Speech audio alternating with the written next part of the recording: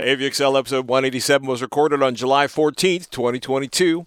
Netflix brings spatial audio to all the stereo gear. We got a QD OLED TV battle, Samsung's S95B versus Sony's A95K. Sonos has de-chuffed the Ray, we hear, and high-end audio. Well, let's talk about restoring it. All that and so much more, and do us a favor, email ask@avxl.com if you have a question for us. And I want to take a moment to thank everyone that supports us at patreon.com/avxl. Your patronage, your monthly contributions, you listening right now, you make this show possible. Thank you. Testing 1, 2, 3. All right. I'm not blowing anything out. Ignorant weasels chewing on your soul. Ignorant weasels. Do you have speed? Yeah. Welcome to AVXL, your guide to the best in home video and audio gear, no matter what your budget is. I'm Patrick Norton. Hey, I am Robert Heron. And it has been hot. There has been mayhem. I think I finally trashed my beloved 15-year-old broadcasting headset that I record this podcast on. So if you're listening and it looks like I'm staring oddly into the distance while unfocused, I probably am. But we've been having some overcast mornings that I have begun to really appreciate because when it burns off, the temperatures definitely climb. Oh, my goodness. Yeah. Taking advantage of those cool morning hours. We have the insulation out of our attic because we're getting some wiring done. Death trap. So we have, well, on one hand, yes. On the other hand, it's mostly just, that AC runs a lot less when there's insulation in the attic above the living space. Oh, yeah. Have you seen Enola Holmes, the Netflix film? I have not, and I really need to fire up that app I am paying a premium price for and take a look at some content on there. It's ridiculous. You should. I have the full-blown plan in 4K streaming with Dolby Vision and Atmos, and still, I'm not using it as much as I should. Enola Holmes, 2020 mystery film, and essentially it's based on a young adult fiction series by Nancy Springer. Enola Holmes is Sherlock Holmes' younger sister. Millie Bobby Brown plays Enola Holmes. Henry Cavill plays Sherlock.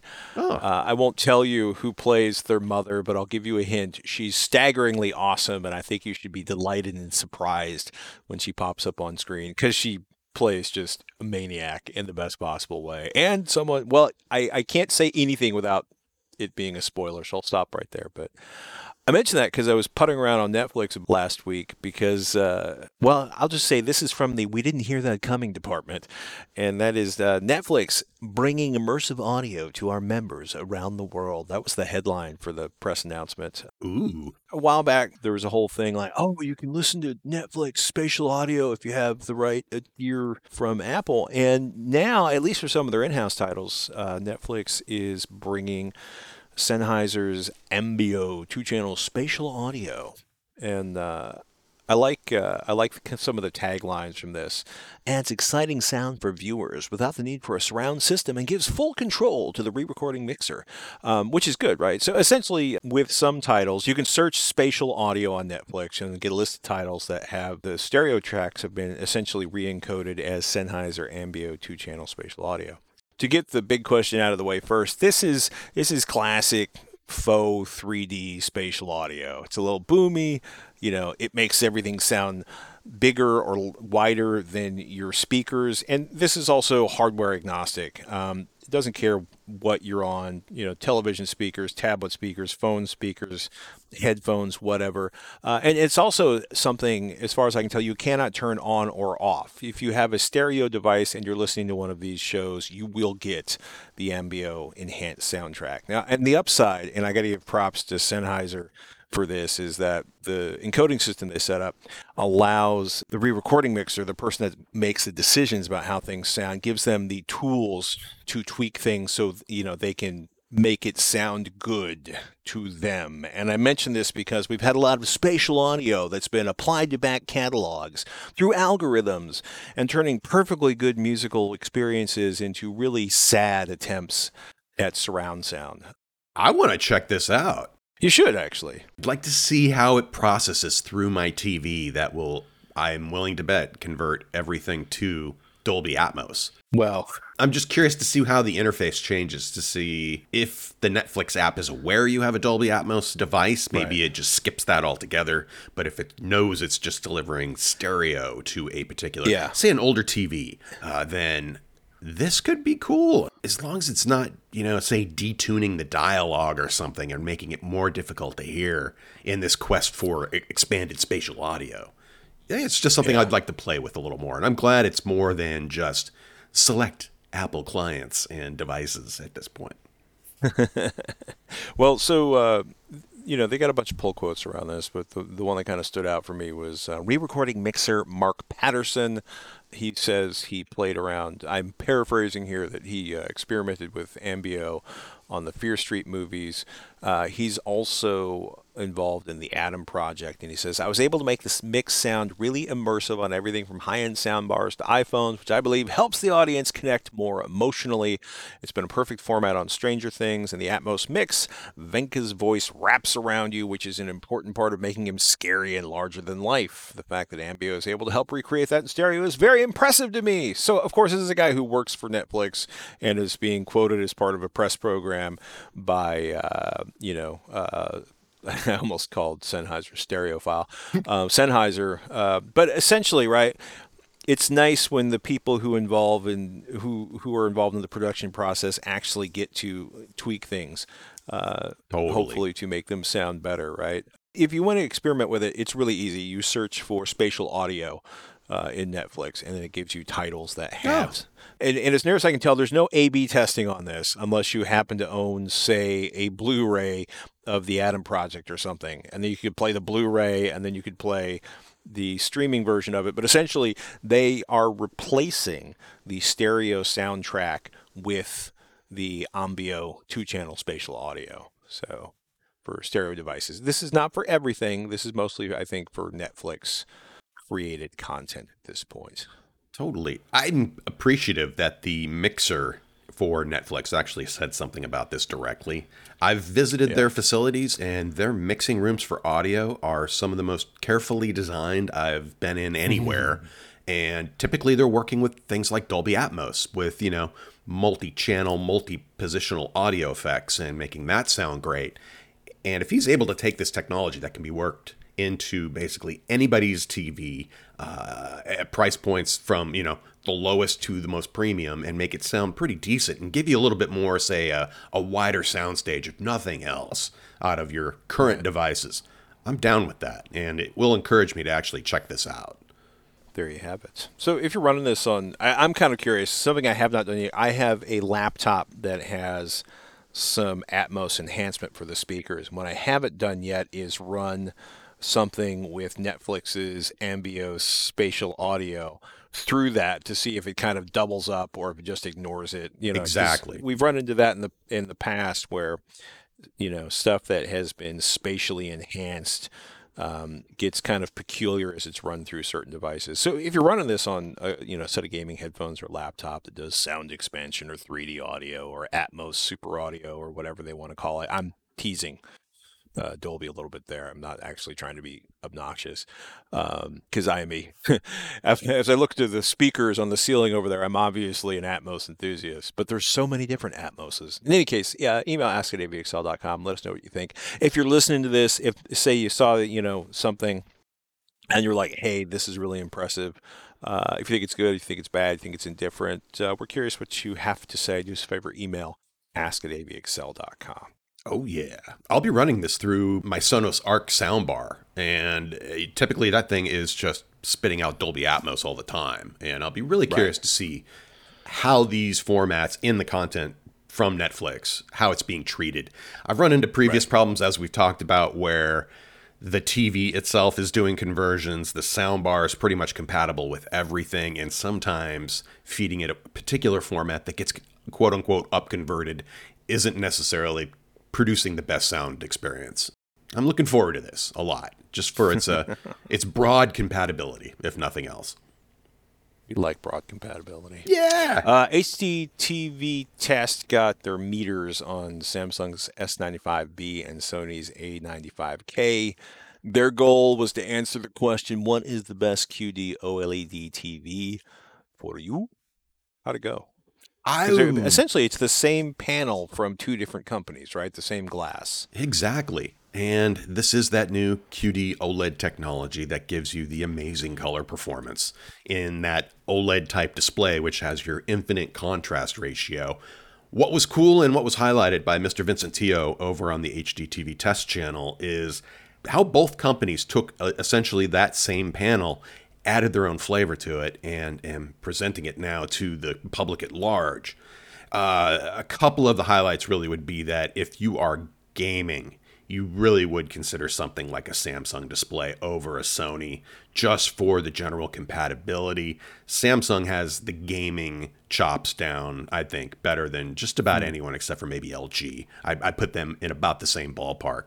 However, Sony's appreciable quality when it comes to creating a video processor and doing the most with a particular panel might be something that appeals to you more so. And what I felt this video did a really good job with was looking at what the specific tweaks were on each side of this design using that similar QD OLED panel and creating really some, I would say, distinctly different targets for the audience, respectively, for who these panels are good for. If you are considering buying one of these QD OLED panels today, this is the video to watch to really nail it down in terms of which one's the best for you. And it's short and sweet, and it's flavorful, and always a good view. And I appreciated it. It gave me all the insights that I needed if I were choosing one over the other, for this year at least. In the end, I really cannot wait until 2023 to see what the next gen of this technology can do in terms of the new blue emitters that are supposedly coming up as highlighted on other test channels I've watched recently. And anyway, a good review, a good overview of both panels and really what the distinct differences are between them. And if you're on the fence between, shall I go with Samsung or Sony for the QD OLED experience, this is truly the video you should check out. There you have it. Sony's VPL XW5000ES projector review got their meters on it. So the pitch on this, right, is it's an inexpensive, true 4K laser projector. Projector Review says it's, quote, the least expensive native 4K laser projector on the market. They add that Sony cut some corners to get there, which kind of makes sense because they're trying to reach a price point, even if it's a Sony price point. That didn't prevent it from getting Projector Central's editor's choice, which is to say that the performance was excellent. 2000 ANSI lumen laser engine on this beast. That's 500 lumens up from Sony's VW325ES. And this is kind of the entry level of Sony's 4K projectors, right? This is not inexpensive, $6,000. So this is the baseline for the projectors there. 4K laser. 4K lasers, Sony X1 Ultimate for projector processing. And also, I got to say, Projector Central's Rob Sabin does a really excellent discussion of their processing along with Sony's Dynamic HDR Enhancer. Something you should check out if you're thinking about Sony or JVC's projector, kind of like the decisions that are made and what you get from each of these companies. Part of me wants to call these mid-range projectors, but somehow $5,000-$6,000 sounds a little high for mid, but we've also seen $50,000 and $100,000 projectors, so I'm not quite sure how exactly to describe that, but in any case, if you have the budget for a $5,000 or $6,000 projector, this is one of the ones you should be looking at. UHD SXRD Imagers. SXRD is Sony's Silicon X-Style reflective display, and it's liquid crystal on silicon, an LCOS micro display. And the idea is that they're going to improve contrast ratios by putting a layer of liquid crystal on top of a reflective surface. And I'm going to quote Sony here, the tiny gaps between the liquid crystal cells allow very little light to pass through, resulting in exceptionally deep black hues and sharp clarity. And as we know, contrast is the name of the game. This should compete directly with something like JVC's offering, where they use a similar imaging technology. And if you want to compare this directly to something like 3LCD, typically you'll find that screen door effect of where you can see the individual pixels on the screen is a lot less with something like SXRD or liquid crystal on silicon in general compared to any of the 3LCD systems I've seen. However, at appropriate viewing distances, these artifacts are pretty minor overall. Still, this is a laser phosphor system from Sony. Sony has not taken the plunge yet into an RGB laser projector yet, at least on the consumer side. spec-wise, you could point to some of the ultra short throw designs out there from companies like Hisense and Samsung, for that matter, in terms of them going full RGB and providing a color palette that exceeds the current HD spec of Rec 2020, which is pretty much every color we can possibly see. I have also respected Sony's ability to create, like you mentioned, a video processor with appropriate picture controls that are generally pretty easy to use. And my experience with all of the previous Sony projectors I've calibrated is that they tune up beautifully to whatever screen you end up going with and the room environment. It doesn't matter. With projectors in general, you want the darkest room possible. Yeah. The flexibility and the quality out of Sony's projectors, even this quote-unquote entry-level laser, is going to be fantastic in the end. I have no doubt, and I really can't wait to see one in person. You and me both. So 3-chip architecture on this one, right? So you're not going to be dealing with rainbow artifact issues. Native UHD. So it's 3840 by 2160. Not DCI 4K, which is 4096 by 2160, which I don't think is going to impact the vast majority of people looking at this projector. One of the things Mr. Sabin noticed is that the color gamut is not as broad as JVC's DLNA NP3 or Epson's LSA 12000. He writes, with Sony's recommended settings for the widest possible gamut, Bright TV SDR, Bright TV HDR mode with the color space 2 option, it hit a maximum of 84.3% DCI P3, which is like 125.7% Rec 709, 56.9% Rec 2020. These numbers are less than what we measured for the JVC's DLNA NP5, 88.5% DCI P3, or the Epson LS 12000, which is 93.1% DCI P3. And when you look at those percentage numbers, I mean, I know numerically I'm like, it's lower. Significantly lower than Epson's LS 12000. How does that impact, is that going to be obvious when you look at it side by side? Is anybody going to care in the real world? Or is it just frustrating that they're not up to, none of these, right, are at 100% DCI P3? No, not unless you go with something that's RGB laser at this point in time anyway. Right. And those, like I just mentioned, those two previous models specifically. This is something I don't think you would notice unless you could actually do it side by side. And then you may end up preferring the calibrated picture quality of Sony overall anyway, just for its accuracy for what it can do. I find, at least on LCD televisions and OLED televisions, those display types, the closer you can get to 100% DCI, I find it is just a more window-like picture. You are seeing more of the colors that you can physically see in real life. And for content that's properly authored, it is important to come as close as possible to 100% DCI if you can, let alone 100% plus of BT 2020, the much larger color space that all of these formats we've talked about are encompassed within. So I would like to see that number bumped up a little bit. However, it's also a trade-off, too. For the systems that can do these higher color saturation levels and a wider color palette, typically they sacrifice light output to do it by using stricter filters in order to achieve that. And in this case, you're dealing with probably a blue laser system going to a phosphor material that produces perhaps a yellow that is then split to red and green. So I would say if you notice anything on the picture overall, it would be in scenes that feature a lot of red or green in particular. And that might be where in that, say, lush jungle scene, it isn't quite as popping as it would be on other projectors out there. Got it. The same would go for red, too, and that could apply to anything from nature to skin tones to you name it. Again, though, unless you're doing this side by side, I think you would be very pleased with the image quality from this projector overall, just in terms of for what it can do within that color palette it has. I'm willing to bet it's more accurate than any of the previous projectors I've just mentioned. I have more faith in what Sony can do than just about any other manufacturer in terms of producing a beautiful calibration. Something that's worth noting if you're thinking about spending a fair amount of coin on a projector is, it's not exactly unusual. There's no HDR10 Plus support on this projector. One of the big corners they cut to get to that price point is there is a manual lens on this beast, which I have my note here is not so hot. Head over to Projector Central and read up on it. Good review. Definitely worth considering if you're in that price range.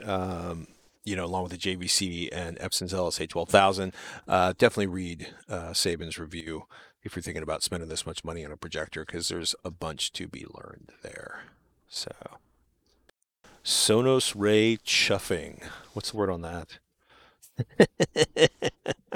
Chuffing. The good folks over at What Hi-Fi discovered during their review of the Sonos Ray was that with specific frequencies, particularly in the low end, it would trigger an artifact called chuffing within the bass response.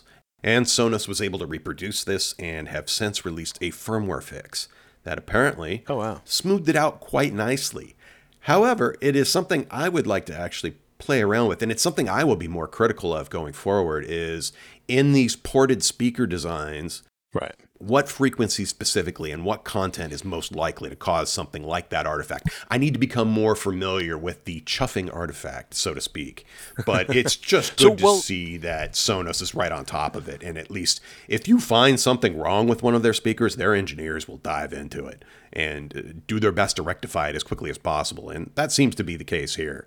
It changed their overall opinion of the speaker in the long run, which was good to see them actually follow up on a review like that.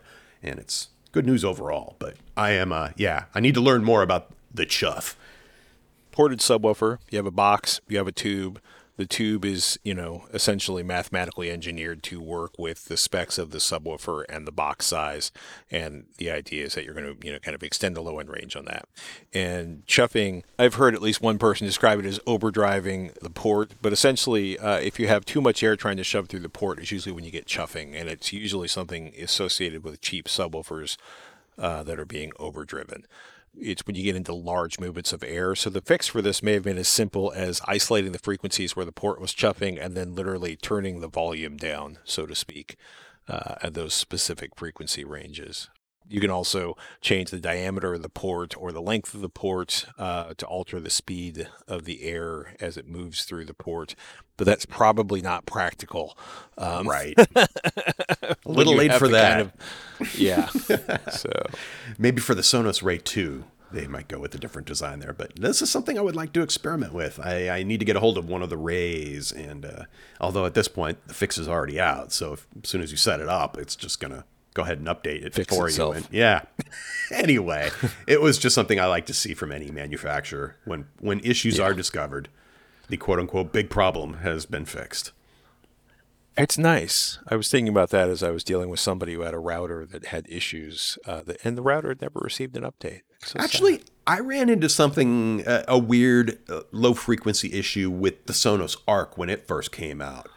That was eventually corrected through a firmware update as well. Yeah. And it's turned out to be one of my favorite soundbar products of all time for the money still. Anyway, good news for the Ray owners. And considering the size of the Sonos Ray, a relatively small speaker, that I'm assuming that when they try to enhance bass in a product like that through ports and designs, chuffing can become an issue. And it's just one of those things that's in the back of my mind now, and I will be more critical of that and looking for it and listening for it in the future.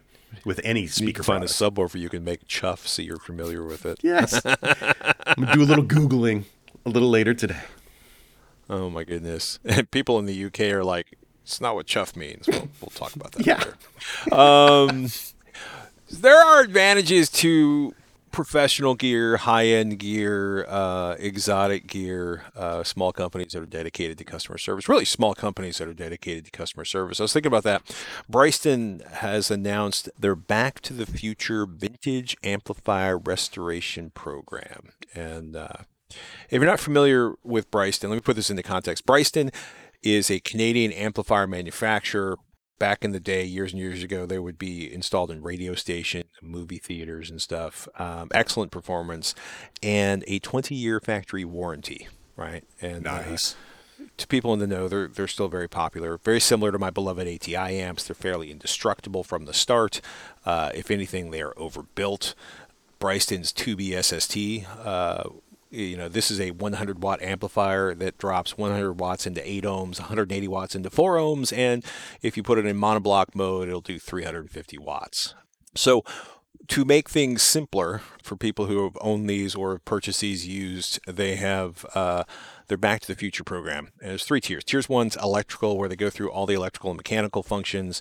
And they replace any parts that are messed. This is not inexpensive, but if you look at the prices of these amplifiers new, it starts looking like a bargain. It's $1,000 for an electrical checkup. Tier 2 is the cosmetic. Quote, cosmetic upgrade includes a reworked faceplate, top, and handles. This involves a total refinishing of the current hardware of a vintage amplifier. Does not include chassis, back panel, or heat sinks, i.e. the parts you don't see at the front. And they say their technicians will do their best to fix dents, imperfections, bends, etc. That's $600. And so basically they're going to pull the faceplate off and clean up or replace the faceplate on that. If you start searching for Bryston ads, you'll often find these things have obviously been rode hard and put away wet, because it's not unusual to see a perfectly functional amp that looks like it was used to hammer in tent pegs or dropped out of a touring rack or something. And then tier 3 is the output devices, where they replace the power transistors with the quote most recent applicable power devices, and that's $400. On one hand, this sounds expensive. On the other hand, if you look at the cost of having an electronics repair facility, work on your gear, it is not going to be that outrageous. There's a place here in St. Louis that I haven't had a chance to work with yet that they occasionally, I found out about them because they post gear on Craigslist for sale that they've fixed. But if you start looking at the cost of new gear versus having it restored, or if you're curious about the performance of the gear you have, or if you're looking for, I've mentioned this in the past, replacement drivers, a lot of smaller boutique size organizations will have parts or the ability to have your gear repaired long into the future. I've got a $300 amplifier over here that has some of the finest measurements I've ever seen of an amplifier for any amount of money. But if it breaks, I'm basically buying another $300 amplifier, and that always kind of drives me insane. The other side story to this is if you see a Bryston 2B or 4B or whatever at Craigslist or a garage sale, it's probably worth buying. Yeah. I hope if somebody goes for this service and actually sends their gear back to Bryston, that when they do the tier 1, 2, or 3, or all 3, if you really want to go nutso with it, I hope they actually put a tag or something on it to indicate that it came back to us at some point. Here's the date it was done. A little badge of some kind, just to show that. I think that would be pretty cool. And like you mentioned too, with electronics repair in general, if you want to see something kind of how the industry has changed overall, is take a look at anybody who does television repair. If you can find anybody still willing to even touch an LCD television nowadays with a problem of just about any kind. The trend on YouTube, at least as far as I see lately, with the people who create videos about this kind of content, is that they no longer even look at LCD panels. They're just like, forget it. If you can get the parts, just the time and the effort it takes to get it apart, and unless you're doing it yourself with all the associated risks, it's just cheaper to end up going out and buying a brand new product at that point. So it's frustrating. It's frustrating. But for a quality amp with a quote-unquote 20-year warranty, or at least a factory warranty, and this kind of an upgrade process where if you had a classic device and you need, say, just the guts, or you want the cosmetics enhanced, or the particular output receptacles and whatnot taken care of, they give you good options for doing any of that. It's just nice to see. Bryston.com/service-and-warranty. Bryston Analog Audio products and loudspeakers are warranted to be free from manufacturing defects for 20 years from the original date of manufacture. The warranty includes parts and labor. Speaker warranty is limited to the first-time buyer. It is non-transferable. Look, high-quality power amps will last decades. Assuming you somehow manage to plug it into a 240 amp connection, or spray a bottle of champagne over it. Yeah. Take an underpowered amplifier and try to drive a 2-ohm subwoofer in it. These are bad things you should not do. But a decent amp can last halfway to forever. And when I say decent, I can also say things that were not that expensive, that are 20 years old. Some older amps kind of suck. Some older amps are amazing, but the nice thing about if you have quality amplifiers, you can, swap sound processors or use the preamp outputs from an AVR as the technologies change in your home theater. Not that dedicated surround sound processors are cheap, but it gives you some options, especially if you have some difficult to drive speakers and you bought some serious power amplification to drive your difficult speakers, it's nice to be able to, keep those running indefinitely. Indeed. Indeed. Hey, I want to give a quick shout out to some of our patrons. We started doing this, a few weeks ago, a couple months ago, not too far in the past. If you don't know what Patreon is, patreon.com/avxl. Basically, we ask you to make monthly contributions to the show. You get early access to the show. You get access to some of the other stuff we do at certain tier levels. For example, there's monthly hangouts with Rob and I. If you have ideas for things you'd like us to do as patrons, do us a favor, email ask@avxl, or better yet, become a patron and message us on patreon.com/avxl. But a lot of you have been around for a while, and we want to thank you, and we want to give a shout out to you. And this week, we're going to give a shout out to Tim Jar, Michael Swift, Phil Fox, David Pick, Orrin Dix, and Dale Mulcahy, who all started supporting us between August and September of 2016. Thank you for your patronage and your continued patronage. We appreciate that.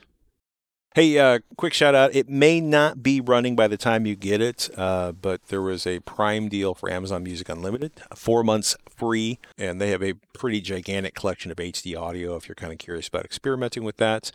It is $9 per month after the trial ends, and they will automatically kick you into charging you $9 a month once the trial ends. But if it's still available, 4 months free of any streaming service is a pretty sweet deal. They have a very, very broad selection. For what it's worth, I do most of my listing on Spotify and Qobuz, but it is something worth checking out, especially if that deal is still available. Excellent. A quick shout out to our friend Jeffrey Morrison. He used to write for The Wirecutter. He does a lot of travel writing. He has a YouTube channel around that, which is worth checking out. He's now writing about televisions for the Wall Street Journal, who is putting together their own sort of Wirecutter buying guide system called How to Shop for a TV. I am quoted in that briefly. Ooh, very nice. It's good to see him back talking about televisions and stuff. And when his tour de force, his incredible adventure gets up, his latest adventures get posted up on YouTube, we'll give you a shout out on that one. Ooh, I'm checking out those how to buy a TV. I am appreciating all of the recommendations in that article, actually, including that QN900B from Samsung, which is gloriously expensive, but holy crap, that is by far the most impressive TV I've seen this year in terms of just its presence and its light output and its color capability. It's a pretty sweet piece of kit. But he also has some more affordable options, clearly, as well, in that. And what to look for when shopping. All good stuff. I do appreciate it.